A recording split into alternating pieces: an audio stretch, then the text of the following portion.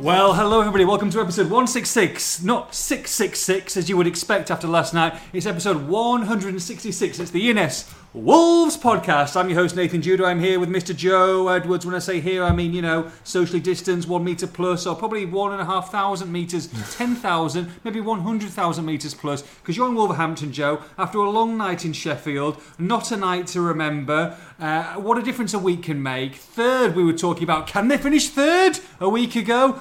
No, they can't. They can't finish fourth, and they probably can't finish fifth now as well. In fact, we're looking at whether they can finish sixth, seventh, eighth, or goodness me, ninth. Look, it's all gone a bit doom and gloom. As was the weather last night. I want you to spread a ray of light, a little bit of shed a bit of hope, a bit of happiness. Joe, just give me some. I need some motivational phrase, some pep talk, something that's going to stop me being sad, being emotional, crying into my pillow, and genuinely being very, very distressed.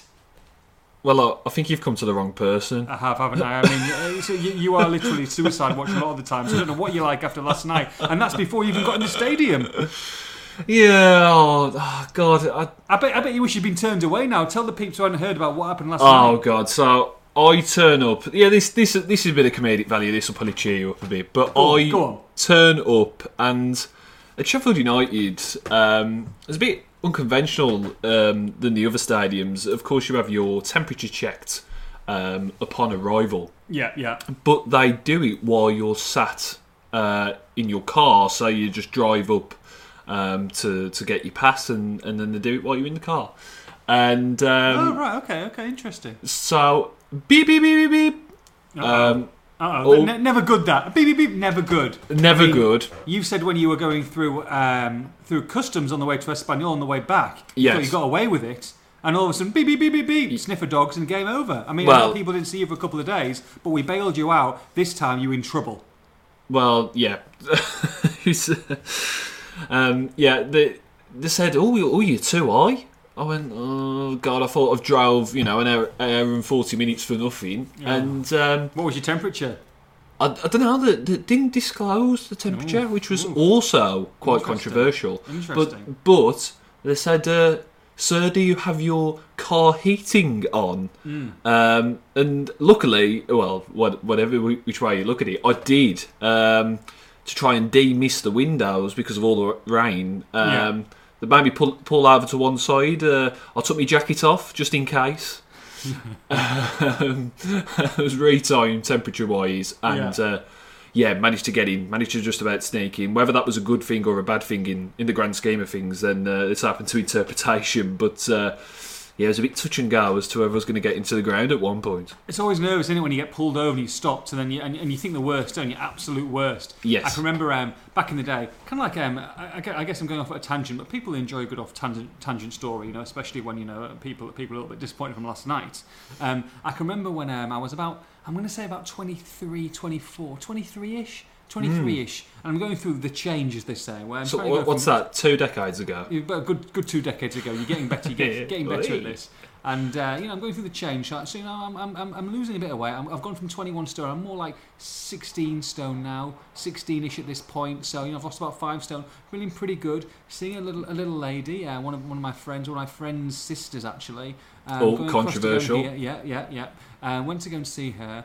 For like a night out. She introduced me to all her mates. Bit nervous, but I'm thinking, I'm a good-looking girl, to be fair to her. So I want to impress. I want to cook. They are massive drinkers, and I mean massive drinkers. And you're not. Huge. And people who know this podcast, not much of a drinker. Not at all. Might be a little bit drunk after a couple of drinks. A couple. Single figures. People know I'm the guy who's ordering 7 shots of vodka in Vegas and 1 shot of water, and I'm definitely the one who's putting it on. It's like oh. Anyway, long story short, I go out with her and her friends. I make a good impression. They start off on Black Sambuca Chasers. Oh God! Start 7 p.m. So anyway, I'm trying to keep up. I'm trying to do my best. My head's all over the shop. 11 o'clock comes, 12 o'clock comes, 1 o'clock comes. I'm game over here. But I'm just trying to put on a good impression because I want to be in the crowd sort of thing. I want to see this girl, hopefully going forward. We get a black cab back to her place. I think with a couple of other friends. Mate, I literally fall out the taxi and spew all over the taxi, all over a friend's, all over the pavement, all over it. Go to bed. Obviously, separate rooms. Not great. Don't want to sleep with someone who's puked all over. You'll get to where I'm coming from the story anyway. Anyway, so you know, make my excuses in the morning. Drive back to Hull when I was living there. Still not feeling great, but it was the next morning. And then I'm on the M1 driving, wet conditions. I'm in the outside lane. Someone stops in front of me. I start skidding. I go over to my left because that's the only thing I can move over to. Car on my left-hand side, so I have to smash it, my old Volkswagen GTI, into the central reservations on the middle of the M1, pouring down with rain. Then I have to drive it across massive traffic jam to the other side, wait for the police to come, and then I'm like, bloody hell! I must have had about 8 sambucas last night, about 20 drinks. I'm upset, and then so I'm people have seen my car, whatever. I've got water bottles everywhere. I'm trying to get dregs of water bottles. I'm crapping it, hoping that they come, that they're going to breathalyse me, that they're going to take everything going. And anyway, they came and didn't even breathalyse me. But I think I was okay. But it's that nervous energy. That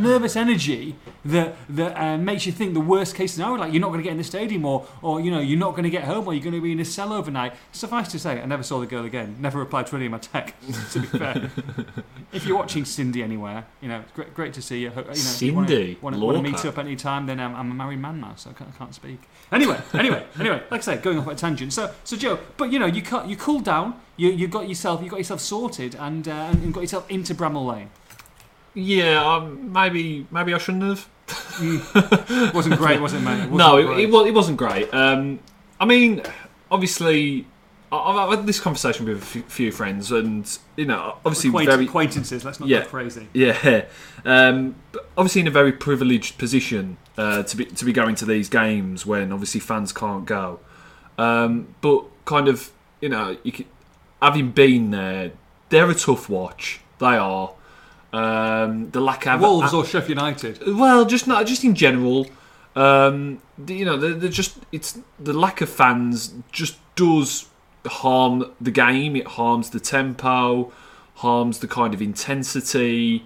It's very difficult to get up for it from my perspective. So, I mean, it must be difficult for the players as well. But kind of held out hope that last night that, okay, there might be a decent performance here to just kind of lift the spirits and make it a bit easier.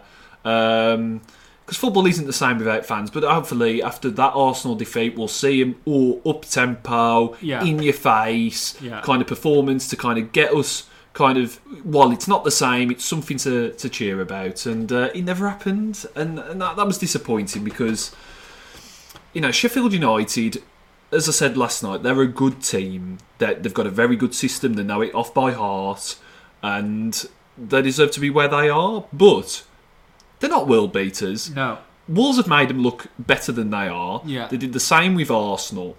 And the thing is now with Wolves, they thrived last season, more so last season. They still kind of have this season as the underdog. When they play the big teams, they tend to raise their game. They really kind of match them. And when they've played the likes of Man United, Manchester City is the obvious example. They've raised their game and picked up big results. Yeah. Against the teams at the bottom of the table when they're expected to win, 9 times out of 10 the quality is won out. Wolves have been expected to win a game of football and they've done it. Yeah. When it's kind of in the balance against those teams against them, most times this season they've failed, which is a bit alarming, to be honest. I mean, we talked about the Molineux record. They've won 6 at home, and 5 of those are against teams in the bottom 5 or bottom 6. Sorry. So that's something. But it's even kind of translating to on the road now. Yeah. You've got games here against Arsenal and Sheffield United. They're teams in and around you. They're teams that aren't better than you. They're there to be beaten. I mean, at least we saw Wolves kind of match Sheffield United up and go with that 3-4-3 and have a bit more attacking impetus from the start. But when they needed that fresh injection in the second half, they just decided not to do it. I don't think it's just on the shoulders of Nuno. I mean, I think he has tactically made mistakes in the past couple of games. I think he'll admit that. As much as these players are developing and learning all the time, Nuno is the same. You know what I mean? He'll be striving for more and more each day.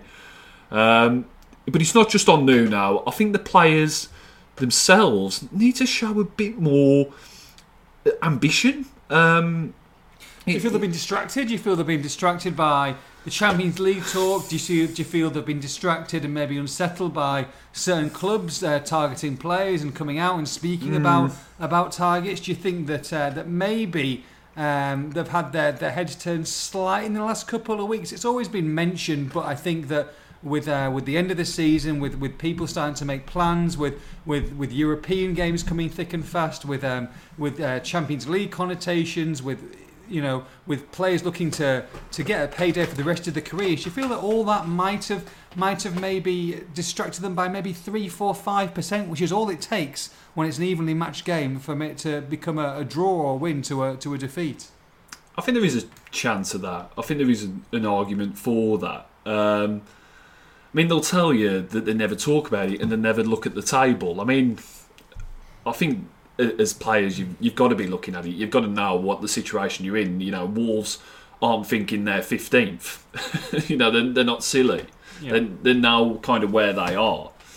I just think just a bit of belief. I just think these teams are there to be beaten. Wolves have got genuine quality, and something that I've seen on social media over the past few days, which is a valid point, is that look where we were 3 or 4 years ago. I don't really think that is kind of an argument you should really bring into it, though. Like, I think it's kind of got past that point now. Wolves are putting the legwork for 75-85% of this season. This is the crunch running. This is where you kind of earn your salt. And you don't want to undo what has been done for 75%, 80% of the season, as we say. Wolves have spent 250 million under Fowson. The club is completely transformed. So saying where they were 4 years ago to now, yes, there is a point to be made, but this is a different club going for completely different things. And Wolves, at their best, should be finishing 6th or 7th or 6th. They should be finishing 6th or 5th or something like that. They've had the season, they've had the results, and had they put it together for 90 minutes on a consistent basis, they should be there because they've got the quality to do it. So that's why results like Sheffield United and results like Arsenal, when they've registered only one shot on target in each game, are incredibly disappointing, because we know that Wolves are capable of better. I just think players, I think Raul Jimenez is kind of trying to do a bit too much. He's obviously getting frustrated because he's not getting a lot of the ball, and he's doing that thing where you kind of drop deep and then look wide and then he's not between the posts where he's most effective. Then you've got the likes of Jota, who is trying a bit too hard, because we know what he's like when he hasn't scored a goal for a bit. He's just trying a bit too hard, maybe holding onto the ball for too long at times. And Traore, once you kind of use him 3, 4, 5 times, we saw Sheffield United, fair play to him, did crowd him out pretty effectively, but it gets predictable. And something needs to be done to kind of freshen things up. Hopefully there'll be more trust in the substitutes over the next few weeks, because that's been an issue. But make no mistake about it, something needs to be raised. A spark is needed, because we just don't want to see what has been a fantastic season, and Wolves are still in a brilliant position, but you don't want to just see it undone because a sticky patch when it really matters. Yeah, you cannot be immune to criticism. If you want to be perennial challengers for the top 6, top 7 for the European spots, they have come through incredibly quickly. They've done an amazing job. Nuno's been superb and will continue to be superb, and will continue to get things right, because that's what great managers do. However, you are not immune from criticism if you want to achieve the very best and compete against the very, very best in not only the Premier League but European football. What needs to to be said, though, from that point of view, and there was criticism last night, and there was criticism after the Arsenal game, and I think quite rightly so, when you're not having shots on target at the rate that really is a concerning rate, that the lack of shots, I think, in the game, is Wolves haven't been great to watch. And they actually haven't been great to watch since the restart. Let's be truthfully honest and brutally honest. The Bournemouth game wasn't a great watch. The Villa game wasn't a great watch. The West Ham game was a decent watch, especially the second half. But they have not played particularly well in this restart. Now, that could be a number of factors, and I'm not expecting them to hit full throttle after 14, 15 weeks without football. No one expects that. However, it does say something when you look at the recruitment, and you look at Cutrone, and you look at I forgot who's the defender. Vallejo. Has gone back now. Vallejo, and then Podence now. And I understand people are saying, is Podence another Cutrone? Well, I mean, take the position out. Is there a trust issue there? I don't think there's a trust issue there. We haven't seen enough of Daniel. But at the same time, why make this song and bloody dance of getting him back and making sure that he is okay, even though quarantine rules, if you were doing it to the letter of the law, would have him miss that game, potentially missing Everton as well. But he's done the tests, they've proved it, they've sent the documentation. He was allowed to be on the bench for a game that's crying out for someone on the right-hand side last night, especially when Adama Traore does his shoulder in, or can play on either side, he can play on the left. You've got no Pedro Neto there. Surely that is the person you're going to bring on. And at the same time, if you're Daniel, what are you thinking? Bloody hell, I've signed here, I've come back, I've obviously had to deal with an issue, I've come back, I've got on the bench in special circumstances. Goodness me, I tell you what, last half an hour, this game's here to be won. Fancy my chances here. No Neto on the bench. Oh, sorry, Dendoncker. See you later. Traore dislocates his shoulder after 90 seconds. Not the same person. And he's still not even getting a minute of action. I do not understand that. No, I don't either. No, I don't have the answer for that. It's just one that, is surprising. It kind of flummoxed me, really, that he wasn't brought on at all. He was warming up for a good half hour. Him, Gibbs White, Vinagre... Oscar Bert Rasmussen was warming up for a good half an hour. He knows he wasn't getting on in that game, you know. But they were all kind of... I thought, oh, well, they were all warming up. There's got to be at least one or two. Yeah. And it just didn't happen. I don't know if it's... That Dendoncker substitution, to me, showed what both managers wanted out of the game. Yeah. Well, said, let's take a draw. Let's just get out of it. Let's live to fight another day. Sheffield United, no thanks. We're going to go. We've got nothing to lose here. We want to be playing Europa League football next season. We're going to go for it. We've got nothing to lose. And Sheffield United deserved to win that game last night. Forget about the weather. Forget about the circumstances. Wolves created little to nothing. A Neves free kick that hit the crossbar. But apart from that, it was pretty insipid. Well, Sheffield United weren't creating a great deal up front, so they replaced the two strikers, which, fair enough. They brought on Zivkovic and Mousset, and they added something, their pace and their kind of direct nature just kind of put Wolves on the back foot. And I know Wolves haven't got they're blessed with the most amazing options on the bench, but you don't really know until you've seen them. How can you judge Daniel Podence until you've seen a lot of time from him? The same with Leo Campana. Like, I know he's only played in the Ecuadorian league and things like that, but he's a full international. And Raul barely had a kick last night. And if it's the last 5 minutes, why not kind of put him on just to help Raul, or just kind of pump balls into the box? Campana, what is he, 6'2", 6'3"? Yeah. It's not necessarily in line of Nuno's kind of tactical way of thinking, but sometimes you've just got to kind of get rid of the kind of the tactical thoughts and just kind of chuck the kitchen sink at it and just try and get a win, or just be a bit more adventurous. So it's just disappointing. Hopefully we'll see some sort of involvement for Podence against Everton, but as we say, the record so far shows that he probably won't be used. So hopefully the trend is booked, because he's a £17 million signing. He was playing for Olympiacos in the Champions League earlier on this season and tearing apart Tottenham in one of the games, so he's obviously got quality. We just want to see. So just looking at the Premier League table as it stands at this moment in time. Look, Champions League, 3rd, 4th, and I think 5th as well is out of the question now. I know Manchester United play Villa tonight. If Villa beat Manchester United, then they would still be within 3 points. But I think Champions League it's gone now. It's gone unless they win the Europa League. Yeah. So that's for me the best chance Wolves have got now. We're winning the Europa League, and that's such a shame after these 2 games and 2 games that Arsenal didn't play great.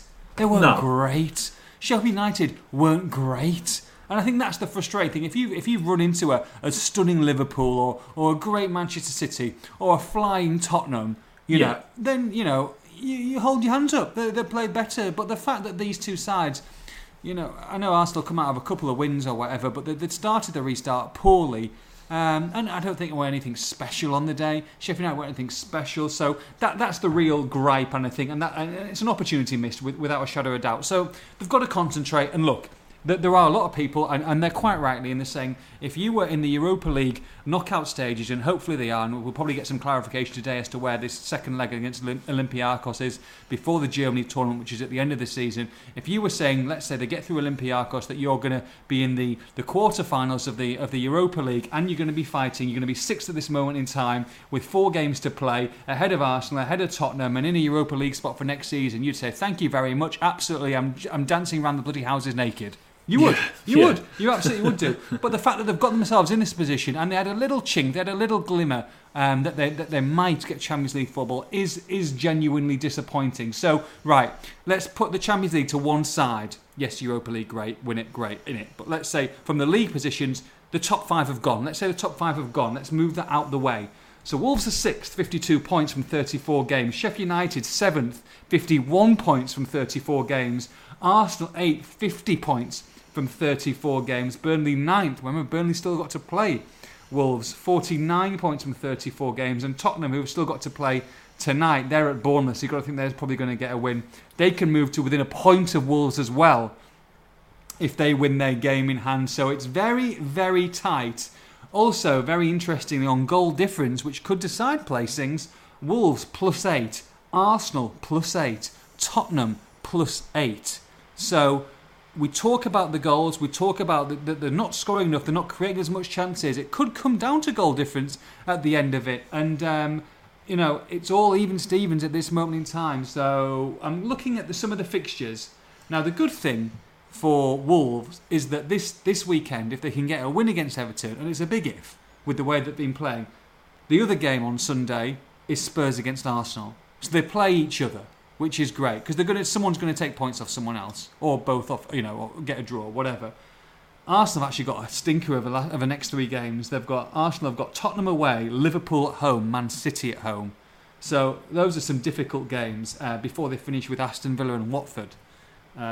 Spurs, of course, have got the game against Arsenal. They've got Bournemouth tonight. They've got the game against Arsenal on Sunday. Then they play Newcastle away, Leicester at home, and Palace away. So a little bit easier for them, I think. In Sheffield United, they have Chelsea at home, Leicester away, Everton at home, Southampton away. So again, not particularly easy. Wolves have still got it in their hands. For me, Joe, for them to finish 6th or 7th, I think they need to at least get a minimum of 7 points from their last 4 games. I think they can get away with 2 wins, a draw, and a defeat. What do you think? Yeah, I think that's probably about right. Just a quick note on Arsenal. I think that Man City game's the FA Cup. Okay. My bad. Sorry, no, it's all right. So they've got Liverpool, Man City, Villa, and Watford. Yeah, but Arsenal. Man City's the cup. So Tottenham, Liverpool. Tottenham, Liverpool, Villa, and Watford. Okay, Tottenham, Liverpool. So it's still difficult games for them. What do you think will be enough? I think about 7 points. Yeah, we'll probably do it because you're looking at Arsenal, Tottenham. What as you say, one of them's going to be affected by that. Liverpool, you'd back them to beat Arsenal because they obviously want to win record points and things like that. So I think about 7 points. if you can get 7 points before that Chelsea game, which would be lovely, just to go into that final day with a nice cushion. But, sure. As we say, Wolves have kind of got to book this trend now against these teams around them. The only real team that they've kind of beat in that pack is kind of Southampton, really, away. As a whole, they've been and Tottenham as well, but they've been kind of. They've not been performing against the teams around them. The kind of these games that could go either way. Everton falls into that bracket. So does Burnley and so does Palace. I think I said before this kind of run, I said these are the big three games, and they're even bigger now. Everton, Burnley, and Palace, because Burnley, fair play to them, have kept themselves within a little bit of a shout of Europa, but I think ultimately those three teams are going to be in the middle of the pack. And this is where you really earn your salt now. These two results haven't gone the way anybody would have wanted. It's the manner of them which has been the most disappointing, because you talk about kind of being valiant in defeat. You look at that Spurs one at Molineux and you look at that Liverpool one at Molineux. Yeah, you lost on the day, but you were quite optimistic. It was good performances. You could kind of, Nuno speaks about it a lot. It's about the performance more so than the result. I mean, whether he actually believes that, I don't know. But you could take a lot of heart from those performances, not from these last two. So you've got to get a response, a big response.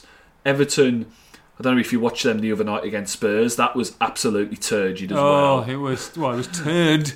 Yeah, turgid. It was absolute cack. So, you got to think they'll be looking for some sort of response.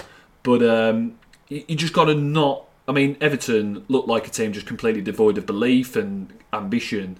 Wolves have looked a team devoid of belief and ambition in these last two games, so you've got to avoid falling into that trap again. Raise the standard, dictate the game as Wolves can, because if you fall into that trap that Everton want you to fall into, then it could easily be another bore 0-0 or they could even sneak a win, because Wolves look a bit ropey at the back. In these last couple of games, they're conceding chances, they're giving the ball away cheaply. So don't fall into that trap. They've got to start games quicker. 6 first halves now without scoring a goal. We all know that Wolves are the worst first half team in the league.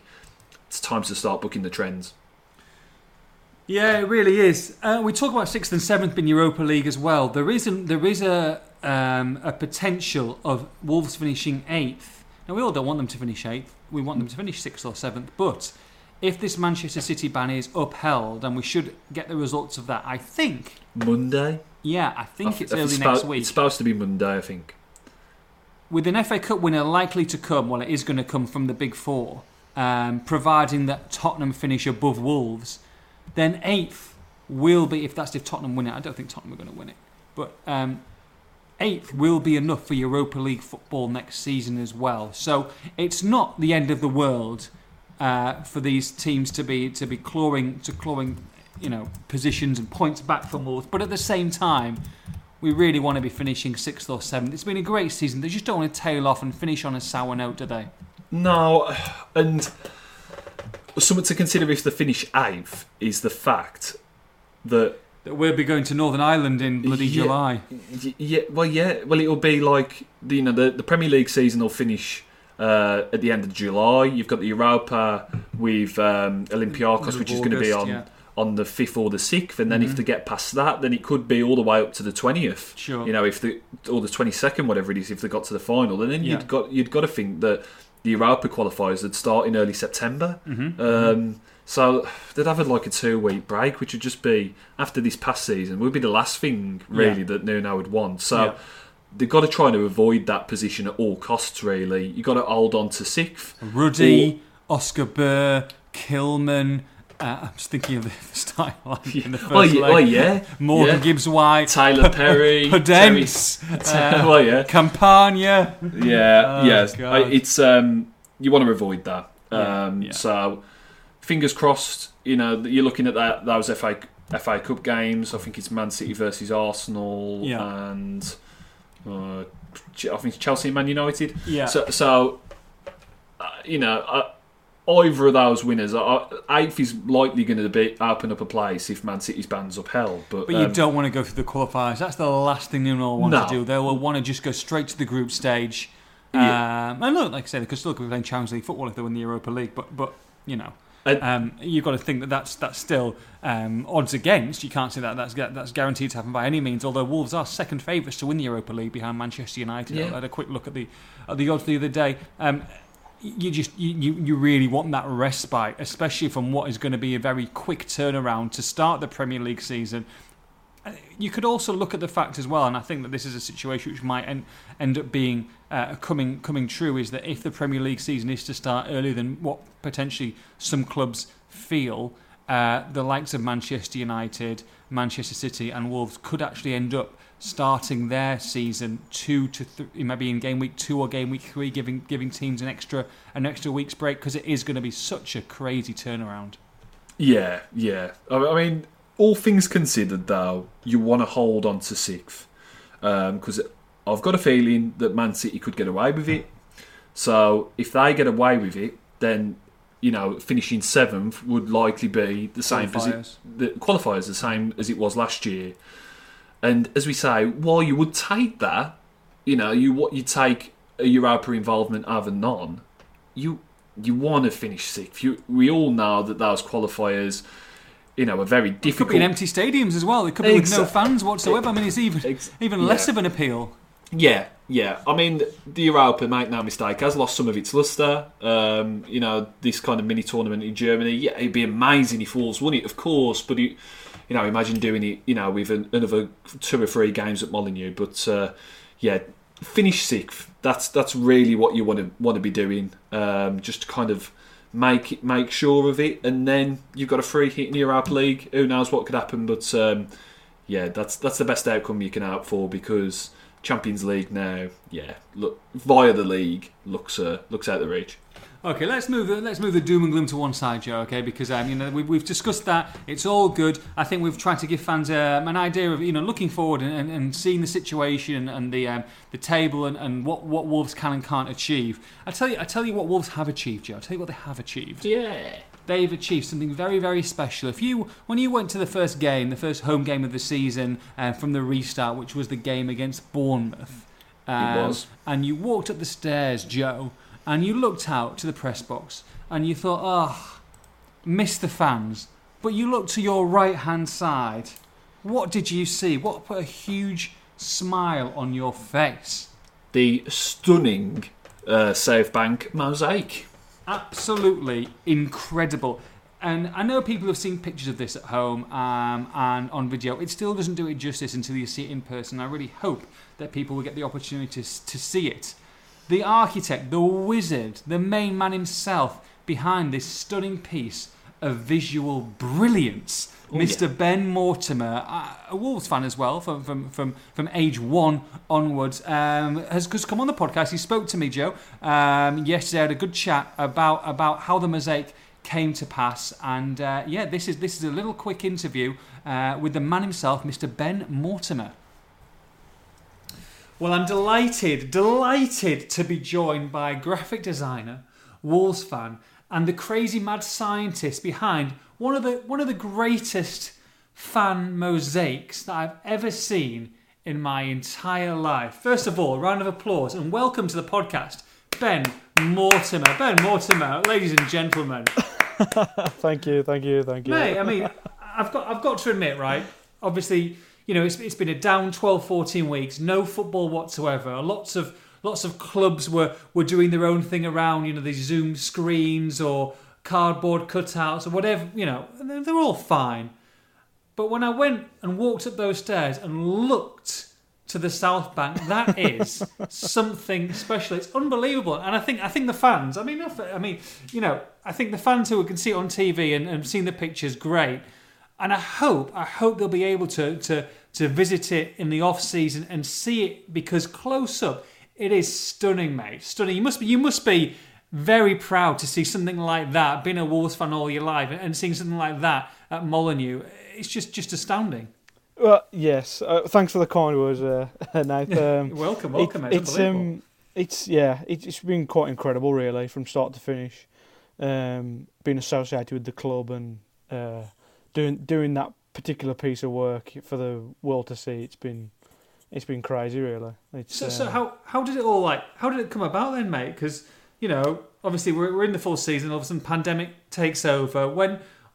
How did the conversation go with Wolves, and how did the whole idea come about? Well, the initial idea I had was I proposed it to the club about doing some prints of a "We Are Back" piece, which I had loads of feedback over on Twitter, and I contacted Russell Jones at the club, and he said, "I'll tell you what, Ben, we'll do one better, and we'll use this as sort of like as a template for like this mosaic." Yeah. And it was one of them moments where I had to I was like, okay, let me just sit down for 5 minutes, and they just said, right, here's the idea, produce what artwork you like, basically. And so did you go back into the archives? 'Cause I know they're all. I didn't realise this really until recently, but they're all the players are from different moments of the season. Is that right? Yes. Most of them are from just celebrations because it's like the most emotion, really. So it's like Bolly at Besiktas, Raul and Adama at City, Doherty recently at Tottenham. Just stuff like that. So I just wanted to put that together, make it a nice composition.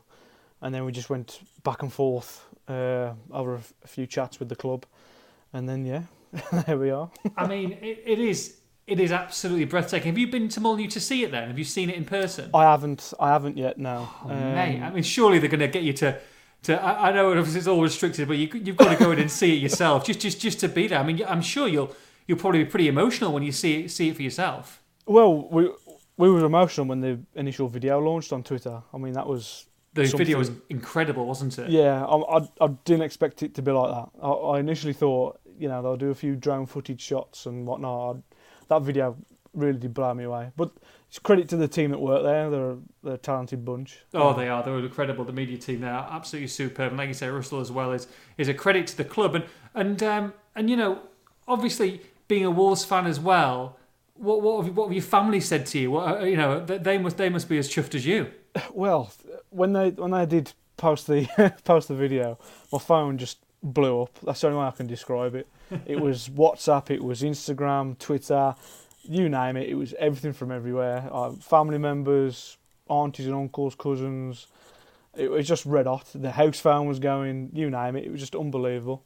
Because you've seen, of course, other clubs and their own interpretations of it from the football you've watched, I'm sure, on Sky and BT and whatnot. The club do it right, don't they? And this just looks a cut above to me. I'm not just saying it because we're a Wolves podcast, but it really is. I haven't seen anything as good as that anywhere in the Premier League. Yeah, I have kept like a bit of a keen eye on certain mosaics in different grounds, really. I mean, some of them are just really bland, quite boring. And I think Wolves definitely stand out in the regard that they're just the next level. And and obviously what you just said, we sound biased and whatnot and all that sort of thing, but I just think it's legit, it's the truth. I just think there's no other stand in the country looks like that. And if they do, they've probably got their own art teams, and they're probably bringing these huge graphic design giants to design it or whatever. The fact that they've put it back into the fans and back into the community and the real supporters, that's why Wolves are special. That's why they're a family club. Yeah. I mean, it was the same situation when we did the kit launch for the third kit last year, and it was a similar sort of vibe. It was like it was that back and forth between a local fan, a boiled club, and just being on the world stage and everybody's seeing it now. I mean, the messages I get, I have to Google Translate them. Really? All from Mexico. That's just Portugal. The ones from Wolverhampton. Well, you do your best. So for the future, mate, have you got any other projects in the offing, or is it all top secret? I assume you keep close ties with the clubs throughout the season and the off season. Yes. As far as I know, nothing on the horizon yet. But I'll I'm going to keep those cards on my chest for. So no special third kits in the offing, mate. No No. cheeky. Nice little. I could do with a little pink number, mate. Nice little lilac number. I think I could wear it quite well at the old watch along at home now. well, I'm pretty sure that the some of the lads in the would look great in the kit, particularly Adama, I think, and Mate. Johnny and the Camo Prince. Bulging up, absolutely, can't believe. So, absolutely, I couldn't agree more. So, mate. The big question. I'm going to ask for your prediction for the Everton game. So we'll go with that first because Edward's normally pretty close. I haven't been great this year. So Ben Mortimer, it's Everton, it's Wolverhampton Wanderers at Molineux. Can we have a score prediction, please? I am going to say Wolves 2-0. 2-0, love it. Confident, 2-0. no wobble. Yes. Just get back on it. We are. I think Everton are shaky, and I think if we keep that Richarlison quiet, I think we've got a good chance. I think so, mate. And heart of hearts, where do you see Wolves finishing? What do you reckon? Tough one, isn't it? It's a tough one. Honestly, it's been a dream. Well, it literally has been just utter craziness since Nuno came in. So I wouldn't be surprised if we do progress some way or another in the Champions League, honestly. Whether it's through the Europa League or the league places, I think anything can happen. Anything can happen, mate. And anything has happened because that fan mosaic is something incredible, mate. And so thank you very much for on the poddy, mate. For everybody, I really hope you get the chance to see it. We'll try and take some more pictures. I'll take some more Everton just to show you. But you know, this, like I say, the video that Wolves put out just does it justice. It's superb, and I hope that everyone will get the chance to see it in person, and yourself as well, Ben. So congratulations, yes. Mate. Something to be proud of, and we'll see you soon. Thank you. Cheers. Bye bye. Ben, thank you very much. Top man, indeed. Look, I mean, he's involved with a lot of things at Wolves, Joe, and it's great that the club involve the fans. It really gives that community feel, and that's so important, isn't it? Especially in these crazy times. Yeah, it's really nice. I mean, Ben, Lobos, they've kind of got a few banners around the ground as well. I mean, spoke to the guy behind that before. Of course, he's anonymous, but yeah, it's good to see. You know, Wolves recognising, you know, talented fans and talented kind of artists in the community. You've got Louise Cobalt doing the fantastic fan covers as well. I mean, it really is a sense of getting the fans involved, and that's why it makes it so special. And I said to Ben, I'm repeating myself, but you know, when you put this out and expedite it to different companies and huge graphic design companies and world-renowned companies paying hundreds of thousands of pounds, that's not what you want. You lose the sense of specialness, of a real feel for the club. And when you've got the fans doing it and creating these masterpieces, that's why it's so special. Yeah, and it's an incredible thing for the likes of Ben, you know, to put on his CV as well. You know, the club are really helping out these. You know, it goes hand in hand. They're helping the club, and the club are really helping them. So, well done to Ben, and hopefully we'll see more stuff from him going forward because he's a very talented lad indeed. Yeah, well done, Ben. Thanks for being on the podcast, pal, and coping with me for 7 or 8 minutes. Right, okay, let's take some questions from the peeps. Oh my goodness, 60, 70 questions here we've got, Joe. Oh my God, I've got to answer them quickly. A little bit negative, as you can understand. A few people fuming, as you can understand. Yeah. So we'll try and race through them. We're not going to get to everybody today. It's just an impossibility. It's a virtual impossibility. But I said I'd give you a hug, so I'm giving you. I know you can't see it, but I'm wrapping my hands. Literally, I'm around the microphone, giving everybody a hug who's sending questions today. So thank you in Monster Incorporated style. Right. Okay. Here we go. Steve Wolf from Bristol.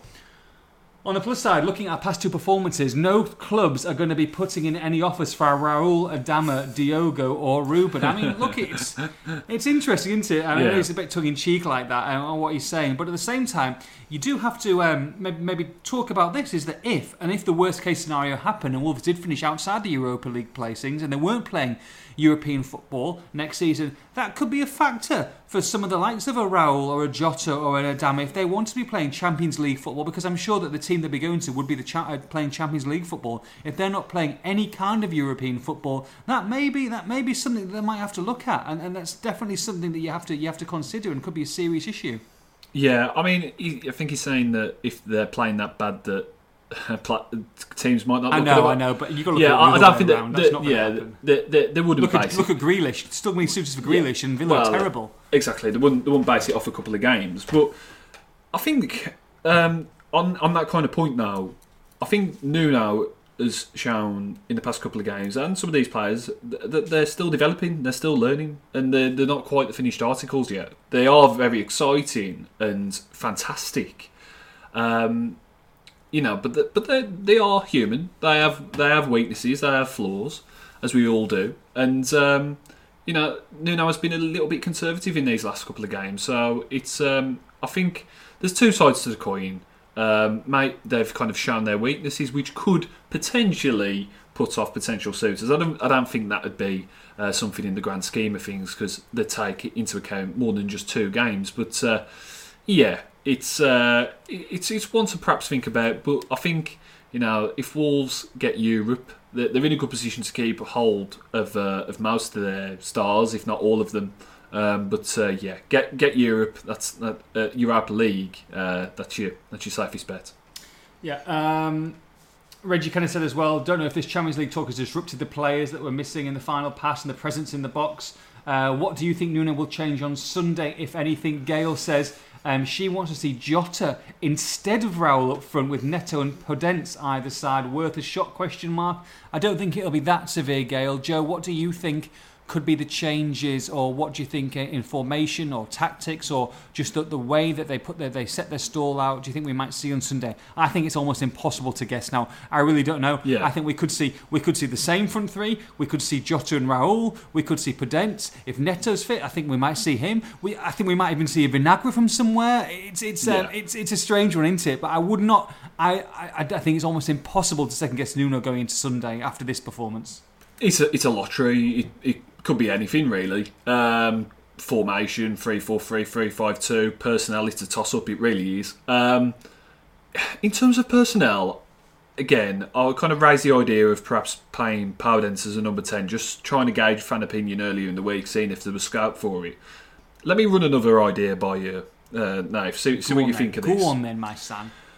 I don't think it will happen per se, but you're looking for a player to kind of. I like that you use Per Se, by the way. Per Se, one of my favourite restaurants in New York. If anyone has ever been there, in the Rockefeller Center, 3 Michelin star, absolutely delicious. Looking out onto Central Park. If anyone's been there, then congratulations and well done to you. Carry on. Give me a Mackey's instead. You would be in there. You would be in. I guarantee you, if we play New York Red Bulls in some World Club Championship, and I'm eating in Per Se opposite Robert Downey Jr. was there at the same time. He was eating on his own, looking out on the best seat in the house while I was entertaining got to be quite past girlfriend. A few years ago now. You will be in the Central Park Mackeys, and you'll be complaining of the prices. Oh yeah. Oh, unbelievable. Yeah. Anyway, sorry. Carry on. Ask me a question. I've got kind of an idea that I don't think is perhaps the best idea, but it's an idea. Okay. That you're looking for somebody to bridge the gap between attack and midfield. Yeah. You're looking for someone who's got a point to prove. Okay. Who's probably on his last chance. I don't know. I don't like where you're going with this. Hear me out. Okay. We've given him criticism this season because he has. No, come on. Okay. Because he has deserved it. Yeah. And he broke lockdown rules. But you've got to think now, Morgan Gibbs-White is at last chance saloon. Mm-hmm. I'm not saying Everton is the game, or whether a start is the game, but maybe half an hour off the bench or something, just to see if he actually wants it. You know what I mean? I know what you're saying. It's a very Joe. It's a very fair point, and I was being a bit harsh on you. I understand what you're saying. Because you've got a player here who has not had the season he would have wanted, Mm-hmm. who has not had the season that Wolves would have wanted. He's clearly a player that has talent in there somewhere. We need to see at some point. And after that lockdown breach, Nuno said he has trained well, he's responded well. Let's see if he can do it on the pitch. Players like him have got to earn their salt, and this is the crunch time. So if he's ever going to do it, why not do it now? Well, we've spoken about the fact that maybe Morgan Gibbs-White's transition back into the first team would help him with no fans in the stadium, rather than going into a real 30,000 plus fans at Molineux, who obviously people will let them know what they think of the guy. The thing that worries me is that if I'm putting my Champions League, well, maybe not Champions League, but Europa League hopes on a team and an 11, I don't think I'd want them on Morgan Gibbs White's shoulders. Now, I know you say maybe half an hour coming on off the bench or whatever. I mean, Twitter was just an absolute shit show last night. It really was. It was. And they're laying into players left, right, and centre. If Morgan Gibbs White starts a game or comes on the last half an hour and he's poor, and he has had chances in the Europa League, he has had chances from nowhere. You think, what a chance here! What a chance to start against a poor Premier League side, or side that should be beating the Europa League, and he hasn't done it. I just think that if he has another bad game or somewhere where he's just not involved whatsoever, that it's just going to add to the pressure that's already on him. I think for me, he's already past that. I think they're just integrating back into the side, into the squad, getting playing football again, and then bang him out on loan next season. I wouldn't do that, but I can understand exactly what you're saying, Joe. Like a point to move as in, do you want to, as in, so you're trying to say, not from a leaving the club point of view, although another big misdemeanour, you would have to say that his future is in jeopardy, his long-term future, but you're saying, look, if you're Nuno, look, Morgan, do you want to be in this squad next season, or do you want to be in the Championship playing on loan? Because here you go, sort it out. Here's 90 minutes, 60 minutes or 30 minutes to prove whether you want to be involved in this side, playing European football next year, then really go for it. This is your time to shine. Is it that kind of thing you're looking at? Yeah, it's last chance saloon. It's do or die, really. If he's ever going to do it, he's turned 20. He's probably coming 21. If he can, because I just think the attack and midfield has been a noticeable gap in the last couple of games. I haven't really seen a lot of Gibbs White to kind of sing his praises. There's been one or two decent performances, but nothing more than that.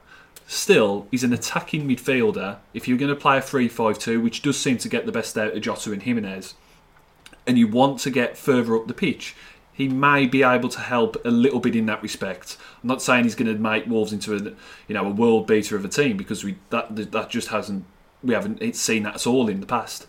But Neves and Moutinho were so deep at Sheffield United. You look at the heat map. Tim Spears shared the heat map on one of his articles on The Athletic, and it is ridiculous. They're both in the round half, Neves and Moutinho. So you need someone bridging that gap between attack and midfield. Whether it's Gibbs White, whether it's a Neto back fit, that 3-4-1-2 worked a treat at Southampton. How bad is the Neto injury? Do you know, Joe? Nuno, in kind of typical style, said it was a strong kick against Arsenal. He didn't travel to Sheffield United, or at least I didn't see him. Mm-hmm. So that'll be one for Nuno tomorrow in his press conference. But if it's Neto, or if it's Podence, or if it's Gibbs White, I just think there needs to be somebody operating in that hole. Traoré would probably start on the bench, I think. Especially with the shoulder as well. Especially with his shoulder. Enough to play in the game, you want him in half an hour. I think he'll be back to 3-5-2. But 3-5-2, for me, with Dendoncker, Moutinho and Neves in there at the moment, it's just a bit too defensive. Sure. And I just think maybe Gibbs White could make it a bit more attack-minded. Could you see Vinagre coming into the side at the expense of Johnny? Or do you think I think I could. I think Johnny had a poor game, and you're going to have Digne as well from that left wing back slot, aren't you? Bombing forward as well, so that's going to have. You have to be careful of that. Yeah, Coleman likes to get forward, and they've got flyers, haven't they? Everton, who can, he could be playing right midfield, and I'd get Vinagre in. I'd like to see him go free, because when Vinagre is in the team, yes, he does make you a bit more shaky defensively, but he certainly gets you up the pitch. Mm-hmm. Okay, great stuff. Right, we're going to have to rattle through these now. Mary Hackett Yee said, I smoked a fatty this morning and life is good. I hope that's a cigar, not some weird sexual innuendo. No, that is not a cigar. It's not? What is it? That's not a cigar. It's not? No. What is it? Is it some sort of weed situation? Yeah, I'd imagine so, yeah. Ah, right. Oh, bloody hell, fair play. Do you know, I've never ever... I'll give you a weed story as well. So where was this? Oh, it was... I tell you what, it was a Middlesbrough tour. We had a pre-season tour in Holland. This was about, goodness me, 1996. Ooh. I want to say about 1996-ish. Yeah. Southgate was captain. We played Feyenoord on it, where Mr. Dirk Kuyt before Liverpool of Liverpool fame, he was their main man up front. And there was another game anyway as well. It was a dreadful camp we were staying. We were staying with the players. It was awful. They couldn't leave. It was rubbish. It was really rubbish anyway. So the last night they all flew home and we stayed in Amsterdam. So I went to the casino. There's a big casino in Amsterdam. So I went to play poker there. And then some of the journalists who were there, they were wandering around the the bars and the districts that you have, the certain coloured districts that are kicking around, having a little bit of window shopping or whatever. And I'm walking around. I've never ever had any weed in my life. Never had it. Never had a space cake. Never had anything like that. But obviously, when you're walking around Amsterdam, and there's quite a few fans. I know Kate Neil Wright live in Amsterdam now, so. But when you're walking around, there's definitely a distinct smell that you can pick up just wandering the streets, Joe. Yeah. Now, me not being, very drug usey in my, I never had a cigarette in my life, never even had a puff, to be fair, or drag or whatever. And so I'm smelling this smell just walking around, passively smoking, I guess, from just the smell.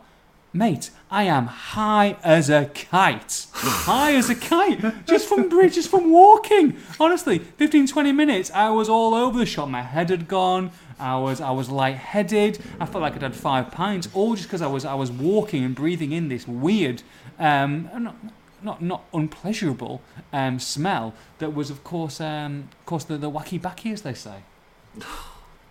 Only you. Only me. Only you can make... No? Not going to join in with me? Before your time. Anyway, no. He carries on, Matty, saying, I think fans forget we have walked to Europa this season and still in with a huge chance in the league. So, yeah, I mean, you can't be too down, can you, Joe? No. But it's all about bounce back ability. As Ian Derry would say. Ian Derry would say, exactly. Jackie says, feeling bemused. Think Nuno's done a fantastic job in transforming Wolves to where we are now. Hope he stays for a long time to come, but can't understand why he's so reluctant to make use of the subs that he's got. Are they just simply not good enough? Surely they deserve a chance. Is it a trust issue? I think he was just trying to be too conservative, and I think he just got it wrong. There is an argument for that. He's only played Vinagre and Podence a minute each since the restart. I thought we would have seen more of Vinagre, definitely. We all know what he can do. I mean, Podence is more of an unknown quantity, but yeah, we just want to see him over the coming weeks. Just need to see more of them. There's a 5-sub rule there to take advantage of. Wolves haven't really done it yet. We've got some positives though. Lee Smith, a couple of poor performances, but we are 6th with 4 games to go, only 3 points off last season's total, which is incredible. Really, they're only 3 points off last season's total with a few games to go, with 4 games to go, and which just shows that how hard it is in the league this season. They've kept and how well they've done that. They've kept up with the top sides, as well as playing 51, 52, 53 games so far is fantastic. And in the last 16 in the Europa League, this is still a good season, but I think it's clear to take the next step. We need to have more options to come off the bench in impact games. At King Wolf says, and that's it. 12 months ago, if this was offered to you, then we would all have bitten your hand off. Small steps, 2 forward and 1 back, but we will get there. We are ahead of schedule in the plan. It's a bump, but not a derailment. Kashmir says, a reminder for and look ahead. The quarter-final draw for the Europa League is tomorrow. Never expected that the name of Wolverhampton Wanderers would be in it 7 years ago. Yeah, all very good points. I think, if anything, these last couple of games have just shown, you always want to build and you always want to improve. They've shown areas for improvement in the summer. Somebody to compete with Jimenez, fingers crossed he stays, and somebody to put pressure on Moutinho and Neves. A kind of a more attack-minded midfielder, maybe somebody who can play as a number 10, bridge that gap. I think it's highlighted areas for more competition and more strength in depth. Roberto says, do you think the squad depth and poor recruitment this season has cost us a rare opportunity at the top 4, especially given how the points have been shared out? What I would say is that those wins, win, only got Wolves on the cusp, and they weren't in the top 4, they weren't in the top 5, they weren't right in there and then dropping out. They still had a lot of work to do to get into that select band of 4 or 5 teams. So it's not as if Wolves have been 3rd or 2nd all season and are dropping like a lead balloon. They were still from the outside looking in. So a little bit of perspective, I think. Yeah. The recruitment, I think, has been disappointing in the summer when you look at the teams. It just shows, when they've used such a small squad, how well they've performed. But I think that time has come now, if they do want to challenge on a consistent basis going forward, that they've got to extend that squad. They've got to get cover for Doc. They've got to probably get another central midfielder in. They've got to get another striker in. They've got to get another central defender in. I thought Saiz didn't have a great game again last night. I thought Bolly, even though he's been fantastic, and of course he's going to be a stalwart for years to come, but he didn't have a great game as well. You've got to look at those replacements, and you're going to have to spend some money to do that. Yeah, that's the key. It's getting those replacements, bulking out the squad, making it more competitive and more competition for places. It's a good thing having that competition. Some players haven't really got that player breathing down the neck, and that's something to sort in the summer, I think. Richards ANZ says, how am I feeling? Well, let's just say I pity the knee-jerk entitled fans who have no real grasp of how the club's building. Jesus, he says, and these, I'll take him at the end of the season, to be fair, and these people have kids, bet they write them off after one bad homework result. Right. No, you see what he's saying though, can't you? There's a division. Yeah. There's a division in the fans, isn't there? Like you said, you kind of like alluded to it before. Is the fact that you've got a lot of people who think, look where we were a few years ago, look where we are now. Then you've got others who say, well, if we're going to start challenging on a consistent basis, then you've got to be able to take the criticism, because Manchester United have had dogs abuse over the last few years, and quite rightly so. Their recruitment's been disgraceful, and they've made loads of changes. Man City, can you imagine that? Until this season, Liverpool, they haven't won this title in 30 years. Until this season, all the top clubs will always get criticism from everyone, and the fans as well. And that's just something I think from when you're winning games and success, and people get used to. And blessed with these incredible results over the years, and if you're going to set yourself targets and set yourself goals, and folks are going to come out and say, we want to win the Premier League in 5 years' time or 10 years' time, or we want to be perennial contenders, then you're going to have to take the good with the bad. It's par for the course. It really is. If you've got aspirations, you've got to take the criticism as well. Mm-hmm. That's it. That's end of story.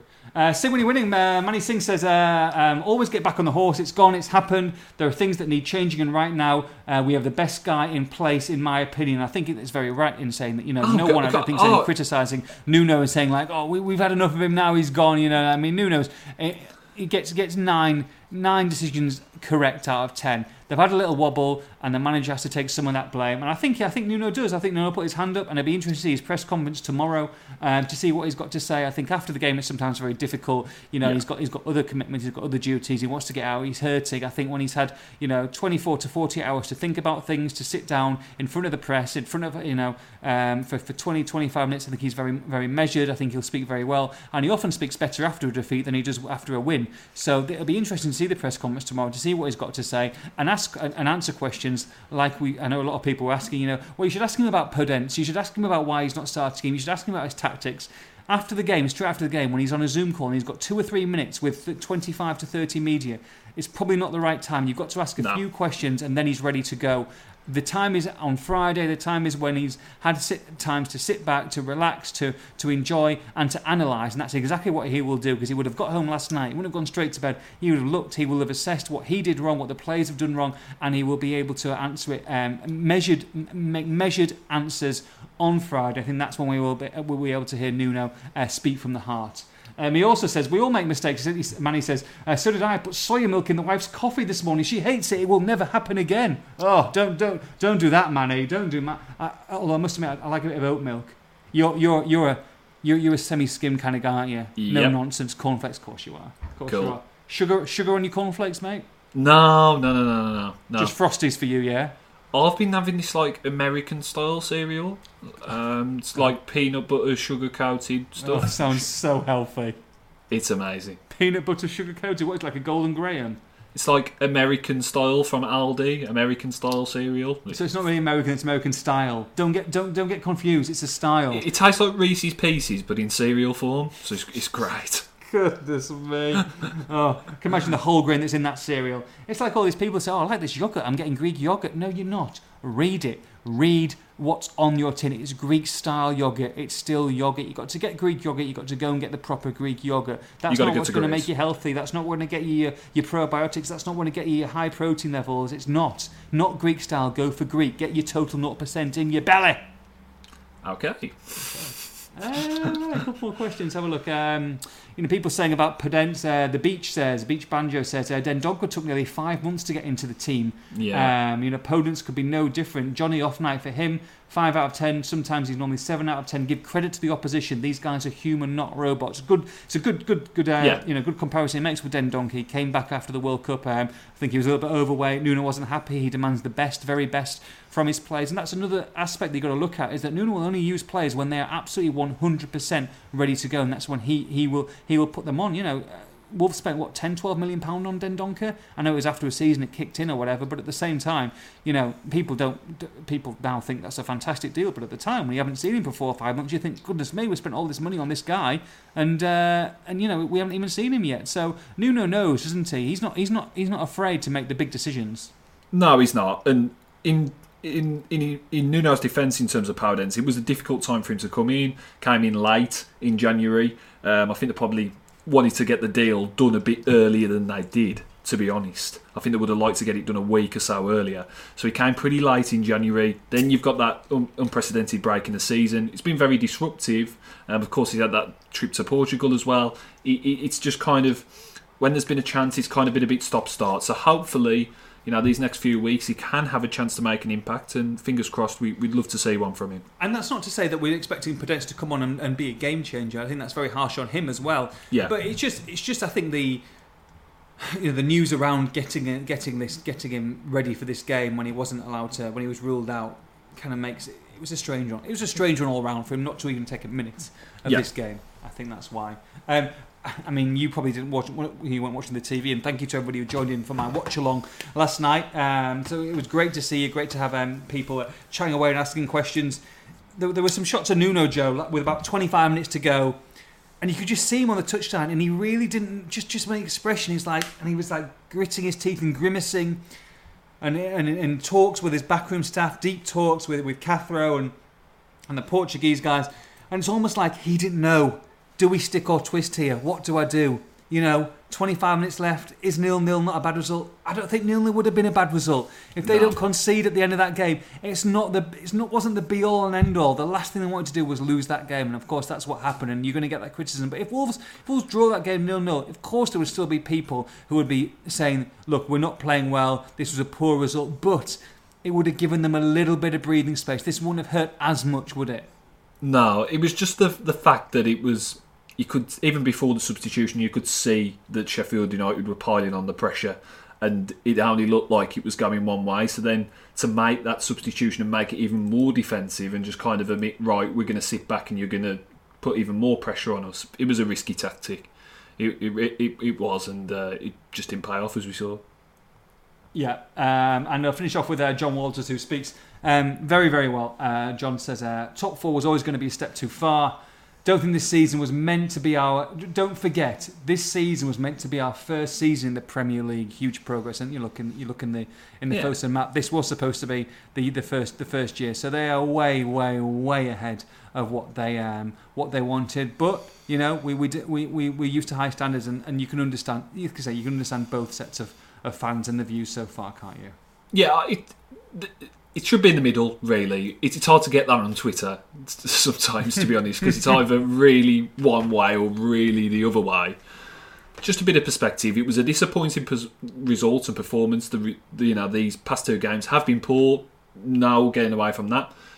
Overall picture, still pretty good. Meet in the middle, as good and bad. Hopefully we'll see more good in the coming weeks. Thank you very much for your questions, everyone. Amazing questions today, and I could have done double or treble that with the people who wrote in. But thank you so much. We will definitely be answering as many as we can after the Burnley game, which is next week, and ahead of the Palace one on Monday night. So that'll be next Thursday. So we'll go to Everton then, Joe. We kind of said before about it's very, very difficult to read what Nuno's going to do, whether he's going to make wholesale changes, whether it's going to be a 1 or 2. I think we might see Jota and Raul up top. And you say probably Traore on the bench. I think if he's fit enough to go with this shoulder, then I think that would be the right way to go. I do think I'm going to try and get some more information on the shoulder as well, because you've got to think about that, and you've got to think about if these clubs are going to offer massive money. That's an issue. That is going to be an issue going forward. It could easily come up in a medical.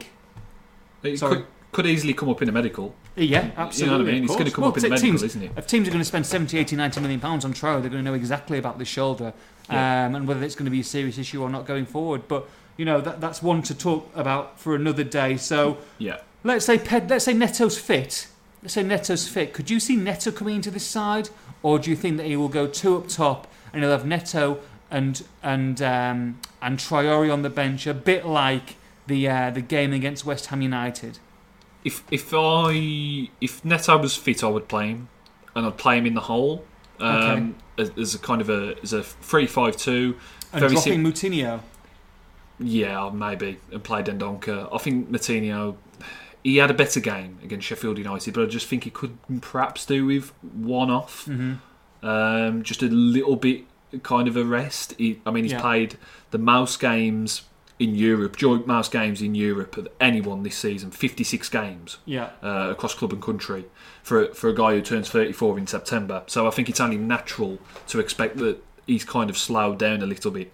So yeah, I think I'd go with Dendoncker and Neves in the midfield too, just because they've got the legs. Neves looks very leggy at the moment. He's got a zip about his play. If Neto is fit, I'd play him in that number 10 role. I think he has got the combative nature to help out in midfield. He's not the biggest, but he has bulked up. I think he can play in there. I think he's happy to have that responsibility and have Jota and Jimenez up front, that front two. I'd also bring in Ruben Vinagre at left wing back for Johnny. Just a similar case to Moutinho. Had a bit of a poorer game against Sheffield United. He's played a lot of football since the restart. I think he's only came off for like the last 5 minutes of one game or whatever. I think he could just perhaps do with a little time to get a bit more energy in his legs, and then we'll see how it shapes up for Burnley. Yeah, I'll have to be careful though as well, because like I say, you've got Coleman going down that right hand side. You've got Richarlison moving from left to right. He's he can be anywhere really. So from a defensive point of view, he's going to have to watch himself as well. We all know what he's like going forward, and that is great. But he'll have to pull back and be a little bit sensible at times. When you've got someone like Conor Cody at the back telling you where to go, that's the kind of guide that you need, isn't it? Yeah.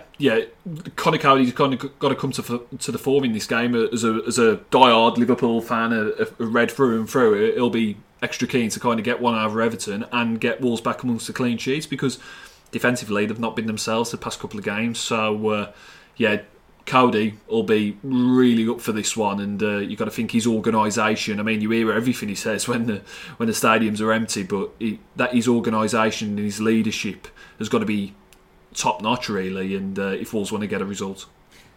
So Joe, it is Wolverhampton Wanderers, it is Everton. Can Wolves get back in with a win? Can I have a prediction? Pelage? I'm gonna go 1-0 Wolves. We'll 1-0 go Wolves. 1-0 Wolves. Back on it, like it. Good. Just sneak a win. I think it'll be tight again, as these games have been. Everton are not to be feared though, as that game against Tottenham showed. Hopefully they will come up with a response. I don't know if this is more heart over head telling me it's going to be 1-0, but I'll say 1-0 and hopefully it comes true.